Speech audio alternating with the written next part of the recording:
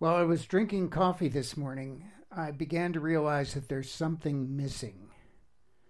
When I ask myself what's missing, what comes up is I'm missing the days of feeling good about my society, my culture, and my country. That good feeling seems absent since last Friday, June 23rd, the day Roe v. Wade was overturned. I knew at a relatively early age that what Ronald Reagan called the shining city on the hill, the America of our ideals, was an invention, a romantic notion that made us all feel good.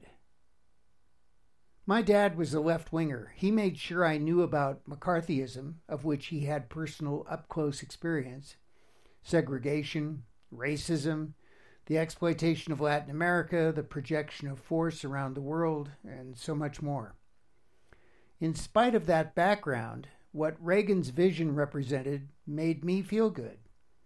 I wanted to believe that America could lead the world by example. However, I always knew deep down that my romantic vision doesn't actually stand up to reality. The idea was that our form of government and the principles upon which our nation was founded resulted in reality that we could be proud of, one that would allow us to be a beacon of freedom to the world. I guess that beacon worked for a while. People in other countries used to look to the United States for guidance, for leadership. Then they started laughing at the disparity between the ideals we preached to others and the reality of our society. And perhaps now they are afraid of what has happened here and what may yet happen here. So the grief I feel this morning is for my cherished illusion. It was never real. In this podcast, I have frequently offered a broader perspective, a viewpoint from which it's easier to bear witness to what feels to me like the steep decline of American society.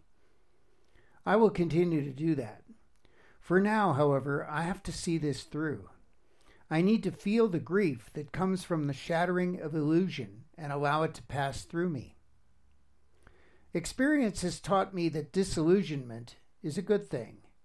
It means that something false has been revealed to be false. And once the falsehood is allowed to fall away, the truth behind it will remain. I know that only then will the illusions be replaced with greater strength and wisdom. I cherish that knowing. It can never be taken away from me.